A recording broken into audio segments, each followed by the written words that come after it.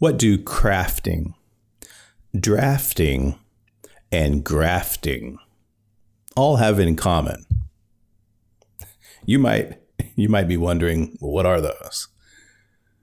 But if you said school culture, you'd be right. Hey, it's Matt, and you're listening to the MathFost Mashup. Hello and welcome to today's episode of the MathFost Mashup. I'm so thankful and deeply humbled that you've chosen to spend this time with me here today as we talk about culture crafters. Let's jump right into it. There are two sides of crafting culture. There's vision-focused leadership, and there's excellence in management. Without both of them, you might end up grafting. Crafting is having the skill to carry out your work. This is the management. Drafting is the selection of a group of people and leading them somewhere. Clearly the vision-focused leadership. But grafting is a form of political corruption, being the unscrupulous use of your position for your own personal gain. And that's pretty extreme of a word, a definition. But it shows up in subtle ways. We'll share that with you at the end of this episode. But for now, let's talk about crafting and drafting your school culture.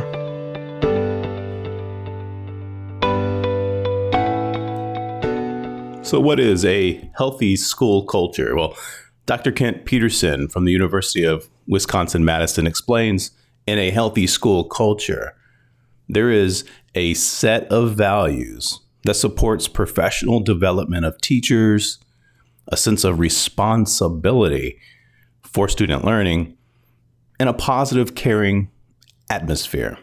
Very essential, core basic features there. So let's talk about understanding the resistance to a healthy school culture and solving situations.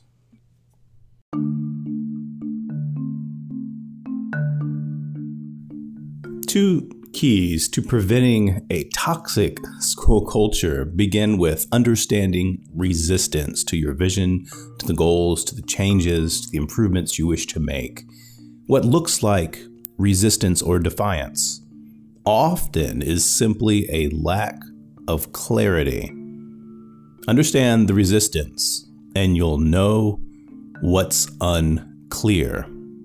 Also, when people have problems, it's time to look at situations. Often what looks like people problems actually is a problem with the context or situation. Conflicts arise when there's unclear direction regarding context. Here are some situational problems that cause people problems. Who's in charge? How am I going to be judged? How is my success really measured? Who's responsible for this? When do we follow up? How will we follow up? How, when, and should I give my honest feedback? Clarify these situations and your people conflicts will minimize. Sometimes the toxicity in a school culture can lay under the radar. It can go uncovered. So there are some questions that can reveal toxic cavities. I'd like to share these questions with you right after this quick message from our sponsor.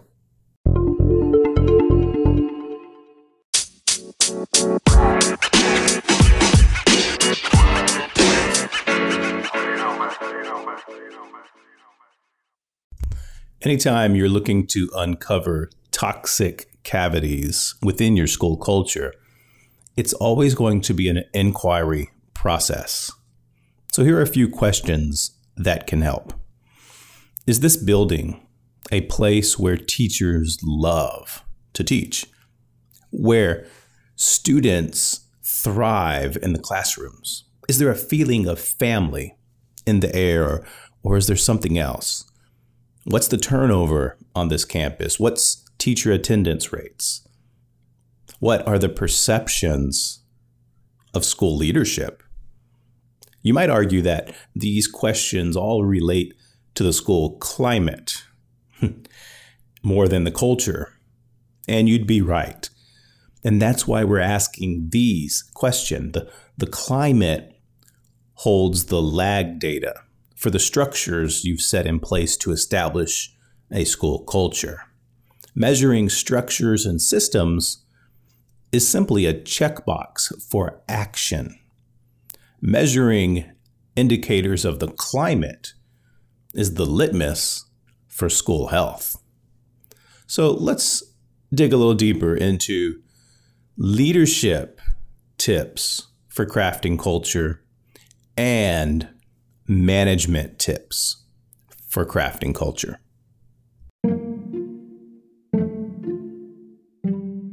Here are 4 leadership tips for crafting culture. And these tips really have to do with you and your interactions with your people. Number 1, look in the mirror. Are you bringing negativity to the school? And negativity shows up in many different ways. It can show up in the form of anger, distrust, uncertainty, and even fear. Projecting your own fears and inhibitions towards ideas and projects can really erode the power in a healthy school culture. Number 2, build others up.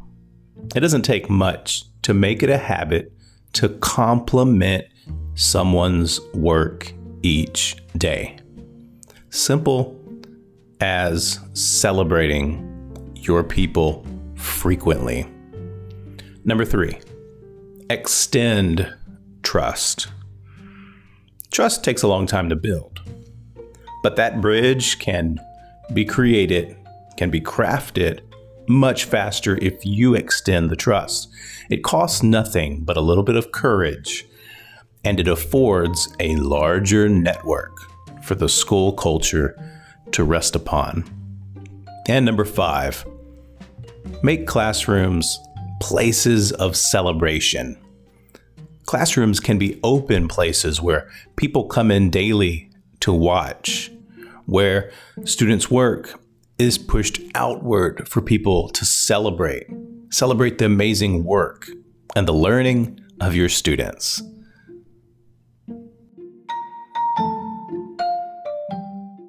And 4 management tips for crafting culture. And hopefully after this, you'll see and believe fully that management is not a bad word in education. As a matter of fact, it is essential in knowing to do the right things and to do them well. The first tip, and this is a big one, systems. Having systems in place and managing those systems effectively, things such as universal screening, collaborative time, multi-layered communication, feedback loops, opportunities for involvement, A/B testing. These systems are more than just a practice or a program. You have them in place and you manage them and execute them on a scheduled manner. Everyone expects it to occur. It's a system. Number 2, a clear vision. A clear vision is a sense of building something bigger. It's more than just coming into work each day and trudging through the standards, the activities, and the assessments of the classroom. Is there a shared vision that people feel like they are working toward. Now, this may sound like a leadership tip, and it is on the front end. Initiating a shared vision is leadership, but executing that vision is where most schools fall short. And that's the task of management. Effective management of a clear vision. And number 3, community engagement. This is another essential. But are people constantly in the building? Are people constantly engaged online with your school? This is for families, for businesses, for volunteers, for public servants. Managing these opportunities, if you have many of them, it can wear you down. But excellence in managing community engagement can build a powerful school culture. And the 4th management tip for crafting culture is managing outcomes. This is about strategically getting results. It's the opposite of luckily getting results, haphazardly getting results. Some schools are lucky.